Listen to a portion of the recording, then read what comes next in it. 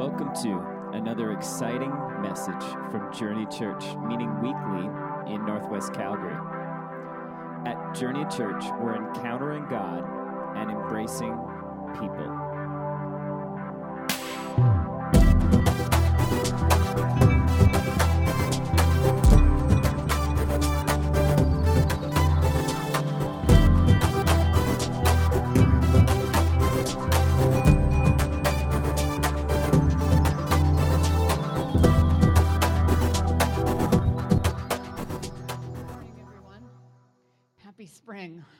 So great. I do want to just make a point of highlighting women of purpose. So our speaker this year, so for a number of years, what we've done is as women, we've gotten together with all a number of churches in our city, because by the way, we don't believe we're the only church in the city. All over Calgary today, there are churches that are lifting up the name of Jesus, and so we think we're better together.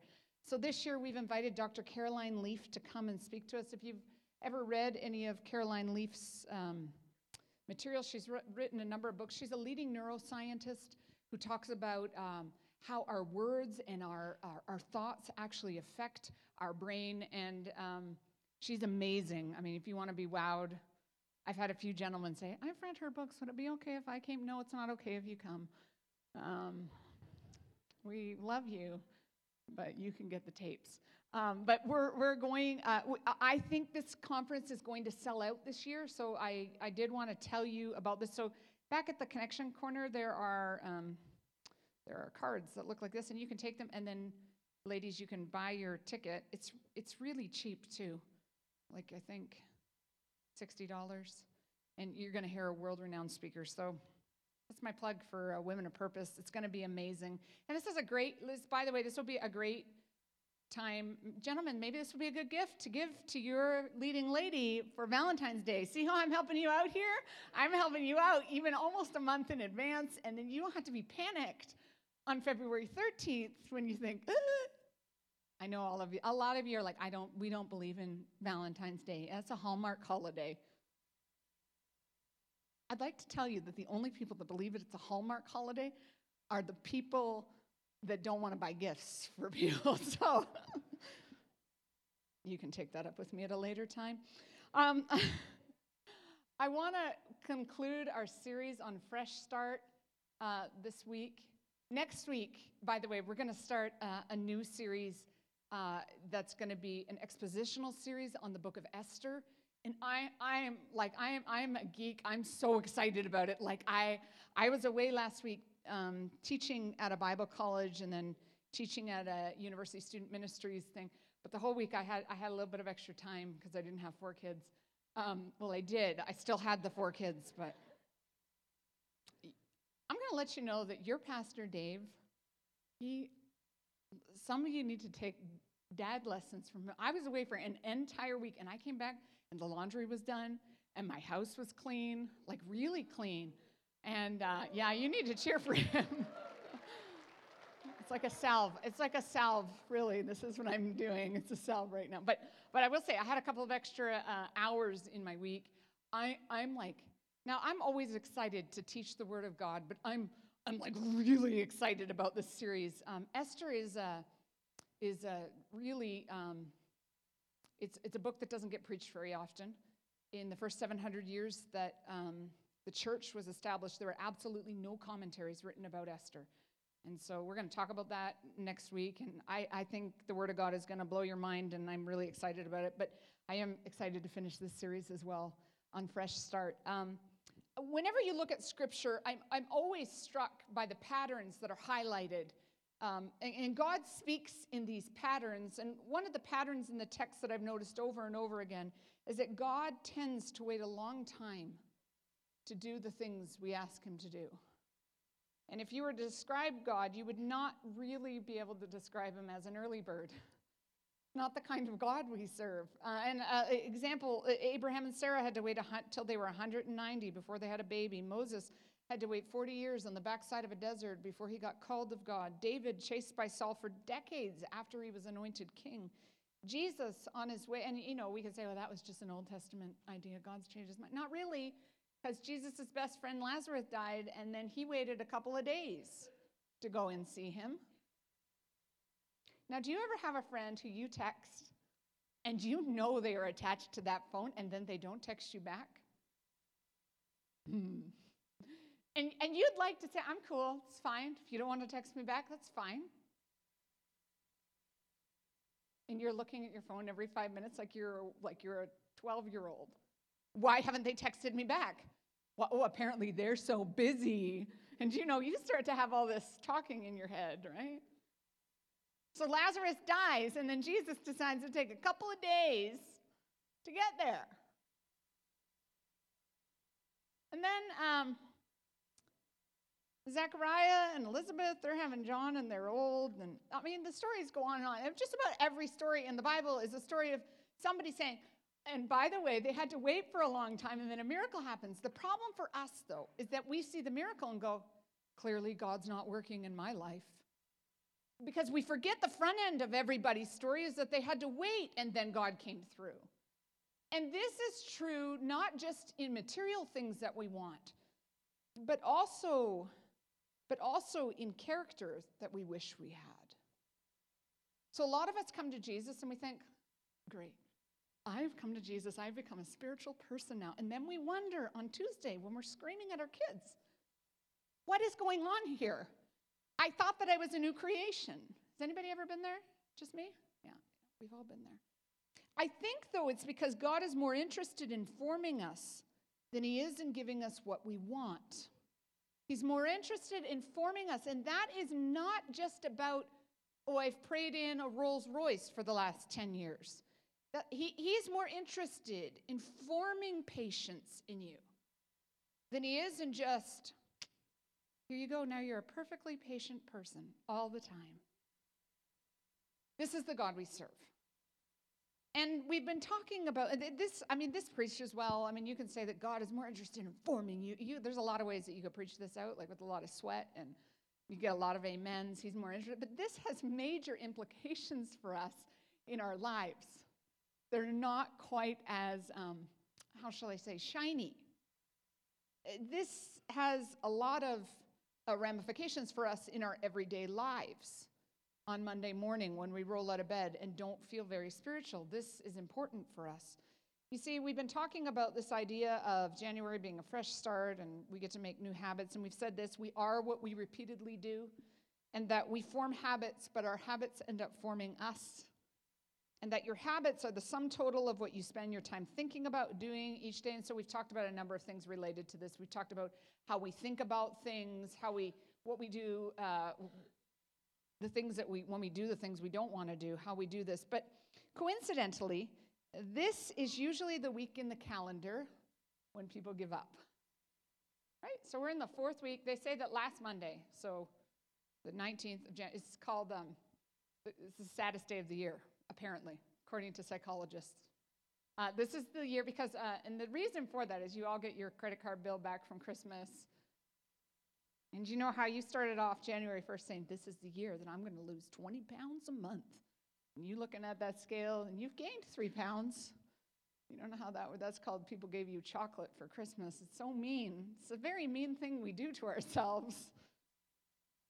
I've had a little thing of chocolate by my bed when we were praying and fasting. When we were fasting, it was very difficult. I had to hide it all.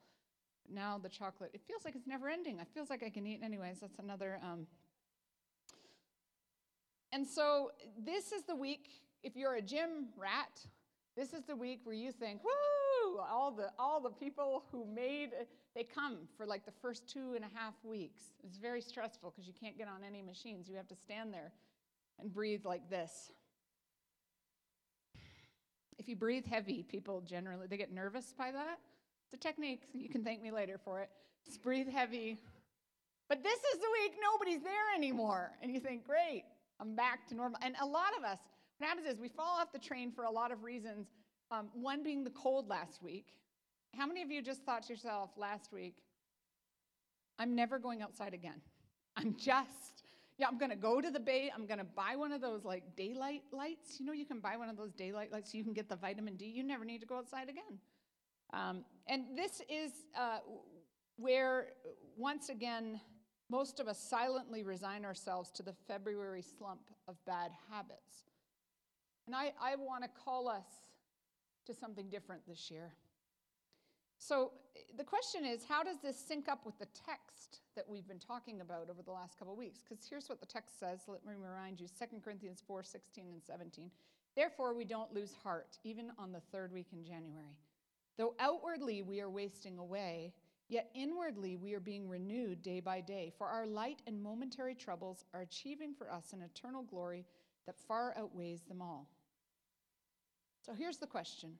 If we're being renewed day by day, how come for most of us the third week in January we tend to feel stuck? Tend to feel like I came into the year with all this gusto and I was going to, whatever you were going to do. But by the third week in January, we start to feel a bit stuck. And the question is, what is going on here? How come I don't feel like I'm being renewed day by day? How come I don't feel like I'm somehow living in this reality? And I think it's here that we need a bit of a theological lesson. So as Christians, our belief is that Jesus, God's one and only Son, came to the earth to show us the way to the Father and give us the free gift of salvation.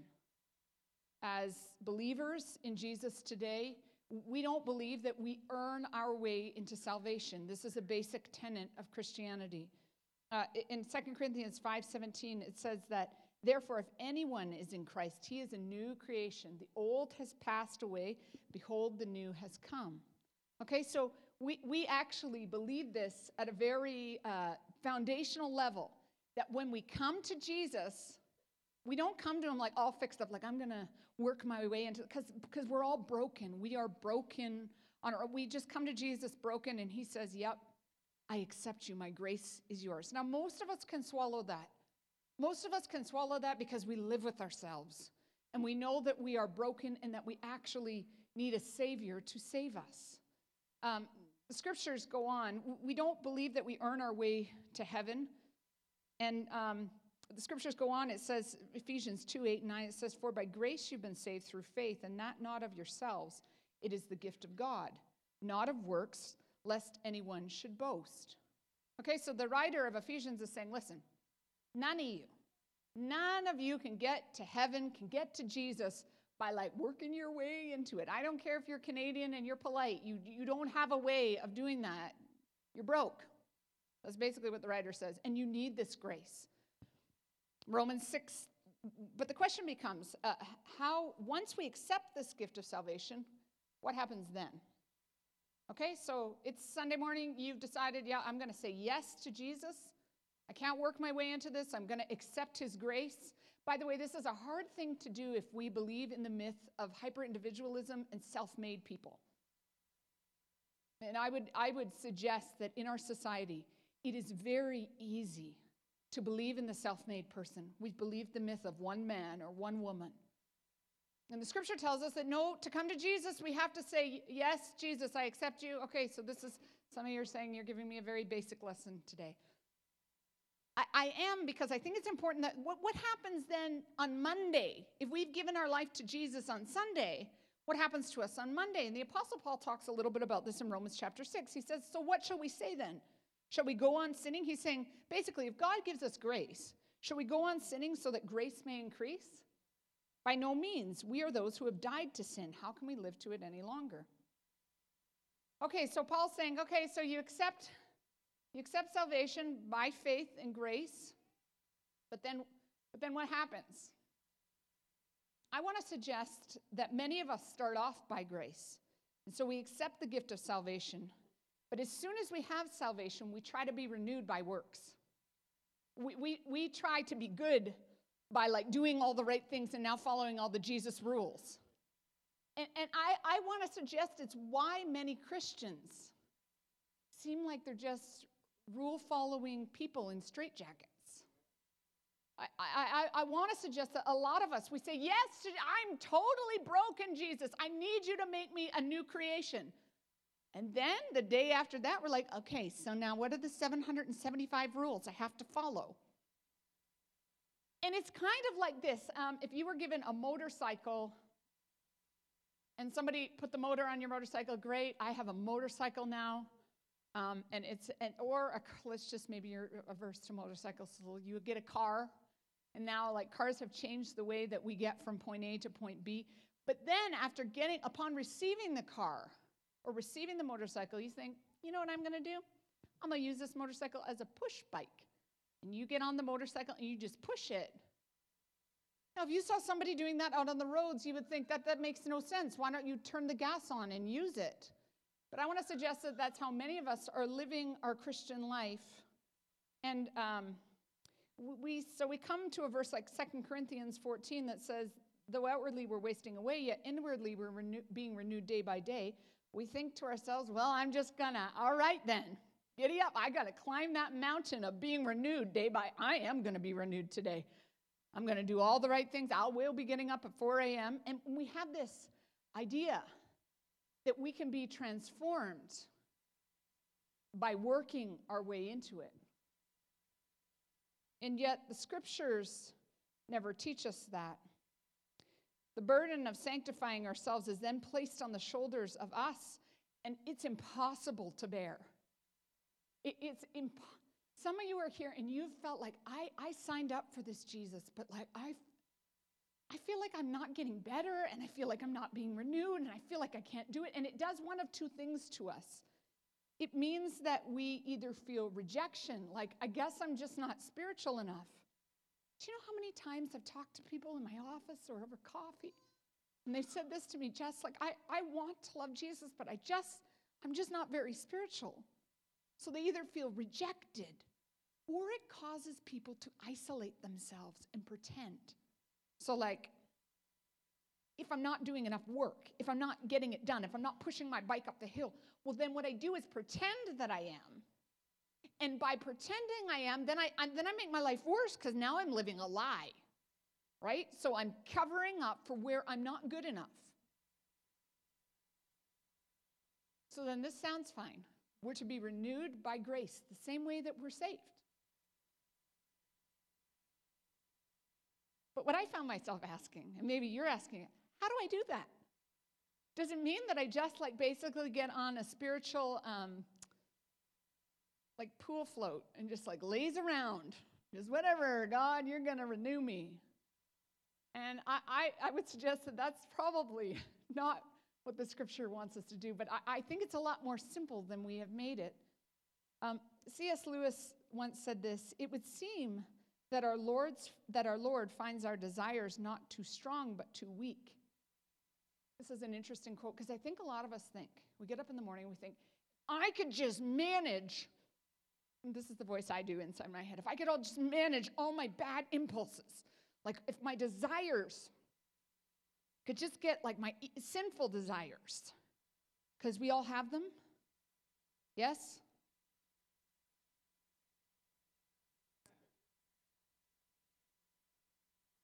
Because we all have sinful desires. Yes. It's a lot better when you come out into the light and say, yes, I do. Some of you are just at the point right now where the only thing you can say is my sinful desires that I just work too hard. Do you know that's one that you all use at a job interview? When you're in a job interview and they say, what's one of your weaknesses? Well, one of my weaknesses is that I just work too hard. I'm just too committed. Okay, but you're not in a job interview with God. Okay? God is not asking you, like, let me line you up and see if I'll accept you. What's your weakness? No, God accepts us as we are. He knows you have weaknesses anyways. So it's better for you to just go, yes, we all have weaknesses, terrible ones. But he is renewing us. And the terrible ones that I'm dealing with and that you're dealing with today won't be the ones that we're dealing with later. We just have to allow him to work on us. So C.S. Lewis said, it would seem that our Lord finds our desires not too strong but too weak. The answer then to sanctification, to becoming renewed every day, to becoming transformed, to getting our habits, to having a fresh start is not moralism. It's not trying to make better decisions, but instead it's falling more deeply in love with Jesus. The answer is not moralism. The answer is not do these 17 things and try to stay away from these 4,000 things. The answer is to fall in love with Jesus more deeply. And this is not just a pat or trite theological answer. This is not the equivalent. As I was writing this message, I was thinking to myself, so basically what I'm saying is, the answer is Jesus. We used to laugh with our kids that when they go to Sunday school and you could answer any question, what's the answer? Jesus, Jesus. And when we go to church, sometimes that it can sound trite, but I want you to know that the best thing you can do in terms of perseverance, in terms of the things that God has called you to do, is not pull up your pants more and put on your walking boots. These are terrible sayings. I'm terrible at sayings. I don't even know, is that a saying, pull up your pants more? I don't think so. I'm like, pull up your socks. That's. Okay, but I will say if you come to this church, it's like an exercise in Where's Waldo. Every week, you can say to yourself, what saying did Jessica get wrong this week? And I wish I could tell you, those of you that speak other languages in our church, can I just say this as an aside? I respect you so much because I only speak English and I can't get the sayings right. And I speak for a living. So anytime that you're feeling bad about yourself, just think to yourself, I'm going to go to church on Sunday. I'm going to have a Where's Waldo experience. I don't have to feel bad at all. Okay, anyways, that's an aside. We don't have to pull up our socks. Thank you for that visual, Dave. So how do we continue to grow? So how do we actually fall in love with Jesus more? Because that sounds like, what? How am I going to do that? Because you know, it's funny. You've never had somebody say, you need to fall in love with Kentucky Fried Chicken more. It's your goal. What? And so sometimes I think when we say fall in love with Jesus more, I mean, it sounds nice, but how do I actually do that on Monday, Tuesday, Wednesday? And I think there are some things that Scripture shows us. The first thing is this: we've got to keep our eyes fixed on Jesus. Because everything you're trying to persevere through right now, everything, whether it's you want to get your body in better shape, or you want to stop eating Doritos every night, or you want to get your anger under control, or your finances fixed, all of this must come under the lordship of Jesus. Otherwise, we are calling you to some kind of humanism, where we have Jesus as a magic rabbit's foot, and then everything else, we're pulling up our socks and trying to do it on our own. Everything's got to come under the lordship of Jesus. So this means that the reason I'm not going to eat Doritos every night is because I understand that my body is a temple of the Holy Spirit. And the reason I'm going to do that is because I have found this Jesus who's calling the best out of me. This is not just semantics. This changes everything. We have to keep our eyes fixed on Jesus. The book of Hebrews tells us this. But how do we do that realistically when life is going by very quickly? And I want to call you back to the ancient practice of engaging in centering prayers 3, 4, 5 times, 6 times a day. In fact, for some of us, we need to just set a little beep on our watch. And a centering prayer is essentially this, where we just pray a prayer that keeps us close to the heart of Jesus, keeps us fixed on Jesus. And for a number of years of my life, I just kept a little timer that would go off on my BlackBerry. Or no, it was a Palm Pilot. Yes, I'm Palm Pilot old.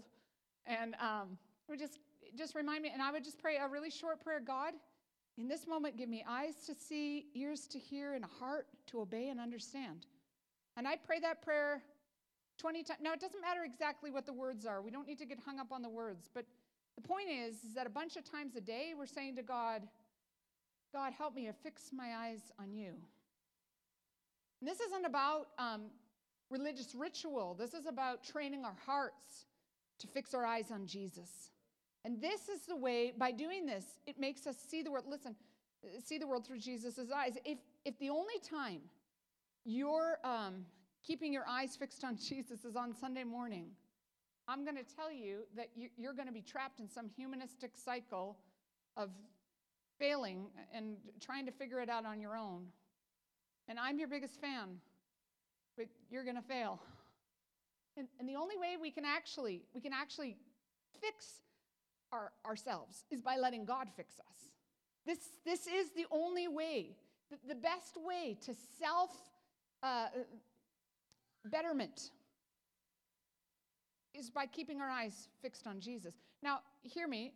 I'm not saying today that you can, that PX90 program you took, that is wrong. I'm not saying that. And I'm not saying, wow, you decided to eat more veggies this year. Did you pray about that? I'm not saying that either. But I am saying this, that our lives as Christ followers can't just be bifurcated like a little bit of Jesus and a lot bit of me trying really hard. That's like a recipe for super frustration and wondering, why do we do this Christianity thing anyways? It's all got to come under the lordship of Jesus. And that changes us. And then I also think we need to begin to ask God to reveal himself to us in a deepening way. In a deepening way. It's why we worship for a little bit off the top. Some of you are new to church and new to the things of church, and you think, why do you always start singing? It's because we're asking God, would you corporately reveal yourself to us in a deepening way? Give us eyes to see, ears to hear, heart to obey and understand. And all of us, no matter how far you come with God, the Bible tells us that we can never know how high or how deep or how wide is his love for us. We can always have God reveal something more of us to us. And the third thing is this: remember that your life is now his. So when we come to Christ, we don't say to Jesus, okay, yeah, sure, I'll make that decision for you. A little bit of Jesus won't hurt anybody. No, Jesus actually calls us to a hard road. He says, give all of yourself to all of me. And when we remember that, we're no longer like just trying to fix X, Y, and Z in our life. We're actually saying, God, help every part of my life to come under the lordship of your kingdom. Help every part of my life to come under the lordship of who you are. And the reason we got to be in the Word and in prayer is so that we know him, so that we understand him more. We don't read our Bibles or pray because we get like magic Jesus stars for that. We do it so that we can say, God, reveal yourself to me more. All of my life is yours. Now, is this a scary prayer to pray? Yes. Yes. Yes, but when I read the Gospels, I don't see Jesus saying, hey, you know what, just pray a little prayer every now and again and we'll be good. I see Jesus saying, whoever wants to come after me has got to take up his cross and follow me. Though a seed falls, it's got to die. Like basically Jesus preaches this very hard message that says, like, you've got to give, what I'm going to give you is free. But what you've got to give me is all of yourself. And when you see Christians, like, see, this is very concerning to me. I've told you before my love for stats. And if you're taking stats right now, I will come and help you just because I like it. I like making those little signs. I like all the math. But you don't even laugh about that now. You're like, we know. We have had to put up with your charts. But the stats that say that Christians morally are really no different than non-Christians was so troubling to me. As a young pastor, so troubling to me. And I would always think, that might be true for some people, but surely not the church I'm pastoring. Those people are different. And then when I was in my early 20s, people would come into my office. And for the first 300 appointments I had with people, I would be like, what? I was dumbfounded. Because truthfully, Christians' lives didn't look a lot different than people who weren't Christians. But the longer I've gotten into this, the more that I've realized when Christians' lives don't look different than anybody else's, it's for this precise reason. When you drill down on it, it's because people haven't given all of themselves to Jesus. They've used Jesus as a magic rabbit foot, that he's just some good luck charm that they've got, or insurance policy to keep them out of hell. And God wants so much more for you than that. He's got so much more for you than that. He doesn't want you just to have and listen, moms and dads, your kids need to see more of Christianity than you coming to church on Sunday morning.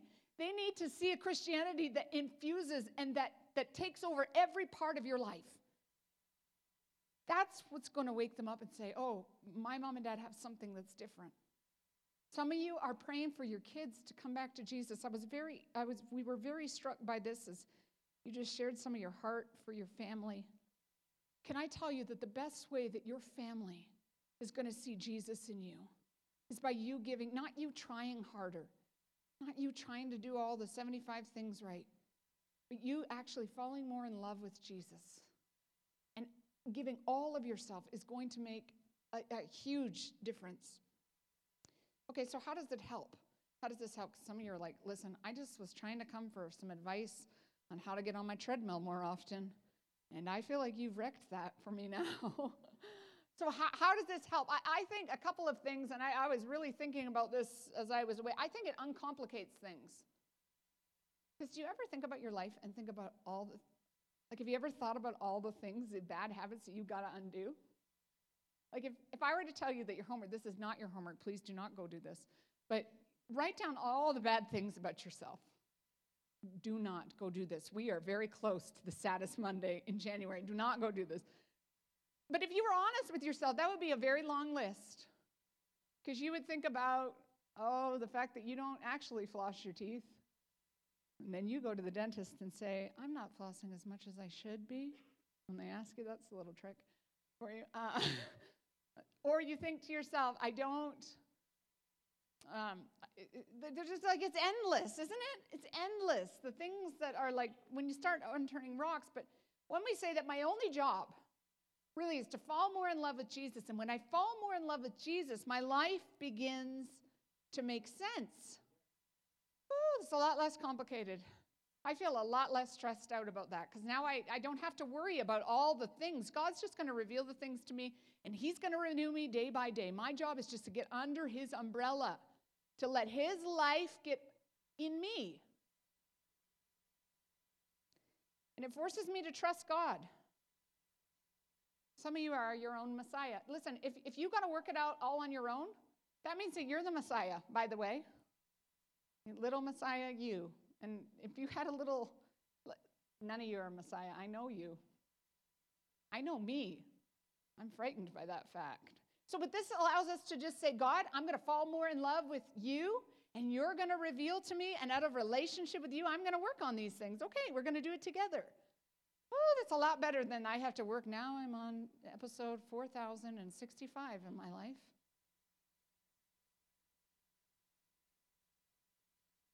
But some of you think, I know this right now. Some of you are like, yeah, but what about holiness? How come you're not calling out sin right now, Pastor Jess? There are people in sin in our church.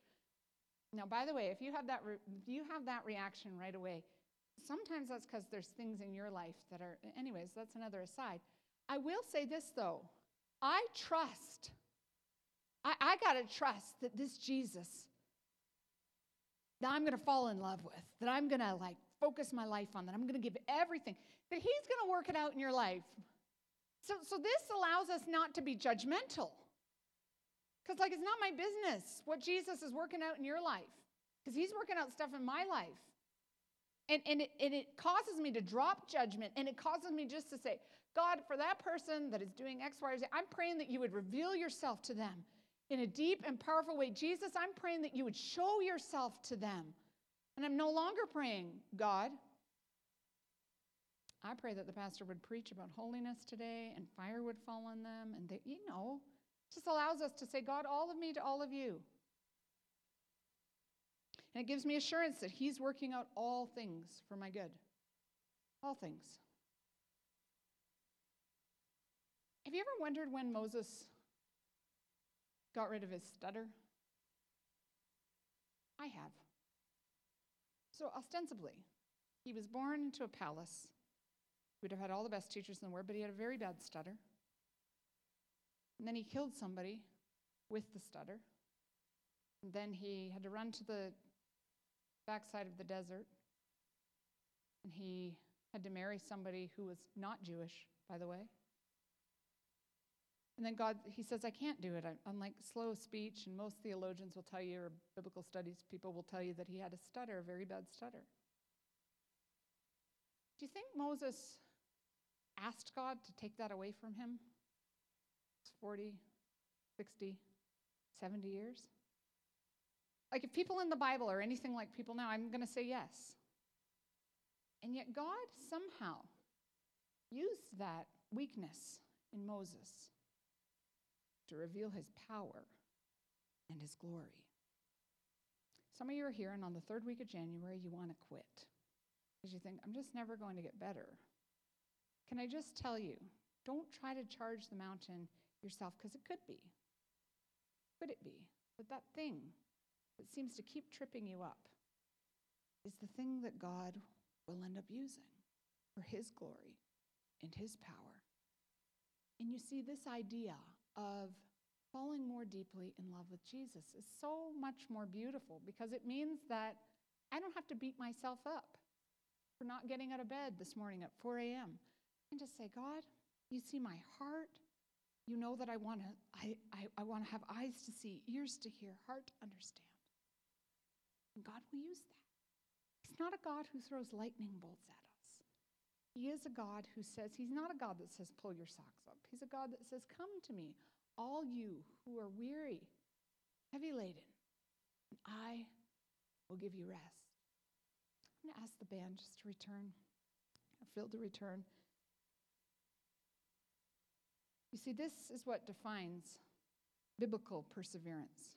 So I had started off talking about, I had started off in the beginning of my research, how do I help people to persevere through the fresh start?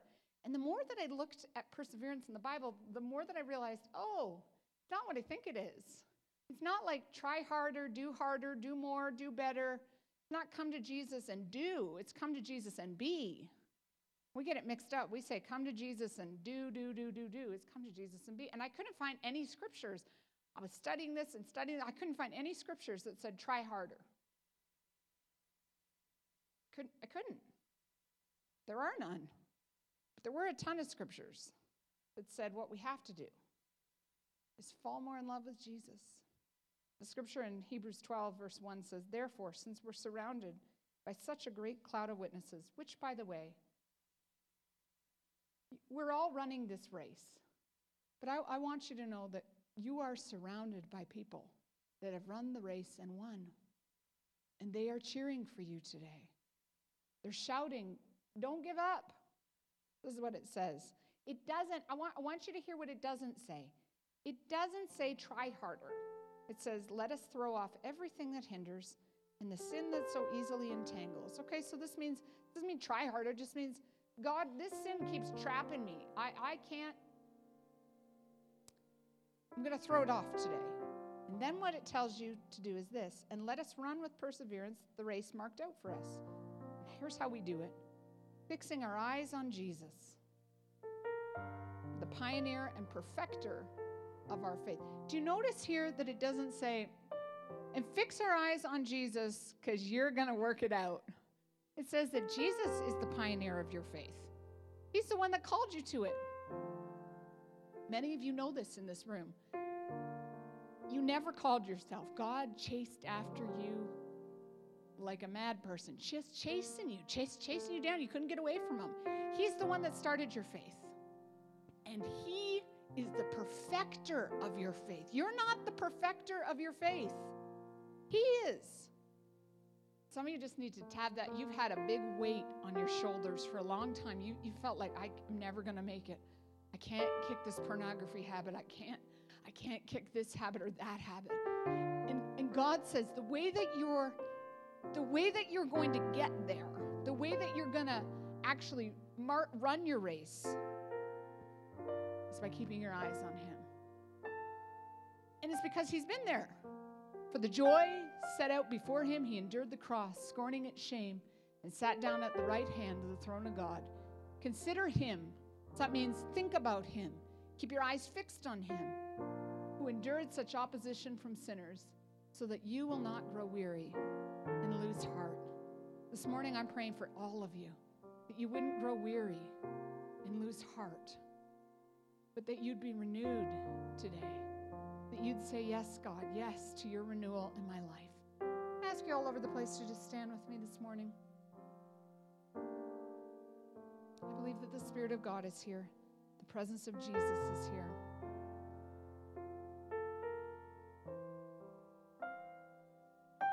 Just as we're here in this moment, would you just go through a little exercise with me? Just raise your hands to heaven. Maybe just pray this, all of me, God. Help me to fix my eyes on you.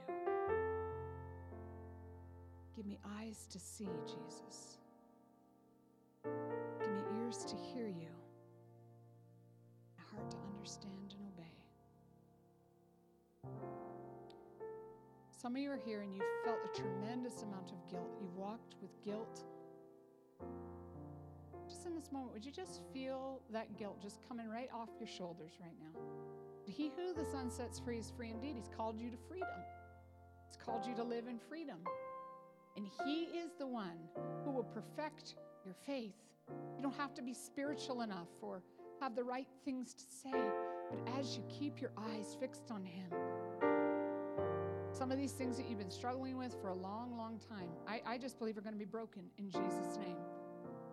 So God, we break off every chain that the enemy would cause us to walk with. We break every chain in the name of Jesus. And God, we thank you that we don't have to live this life in a natural way, but we can live it in a naturally supernatural way. So we pray the supernatural power and presence of Jesus to permeate our lives, to permeate our hearts. God, we don't want to just be humanists that come to church on Sunday. We want to be people that are totally enraptured by you, by your presence, by your power. We thank you for your grace, that although it was free, it was not cheap. We thank you that you endured the cross for us. God, I pray that today we would fall more deeply in love, that we would have a deepening understanding of who you are. In Jesus' name, amen. Thanks for listening to us today. For more information about who we are, head over to myjourney.church or look for us on your favorite social media outlet.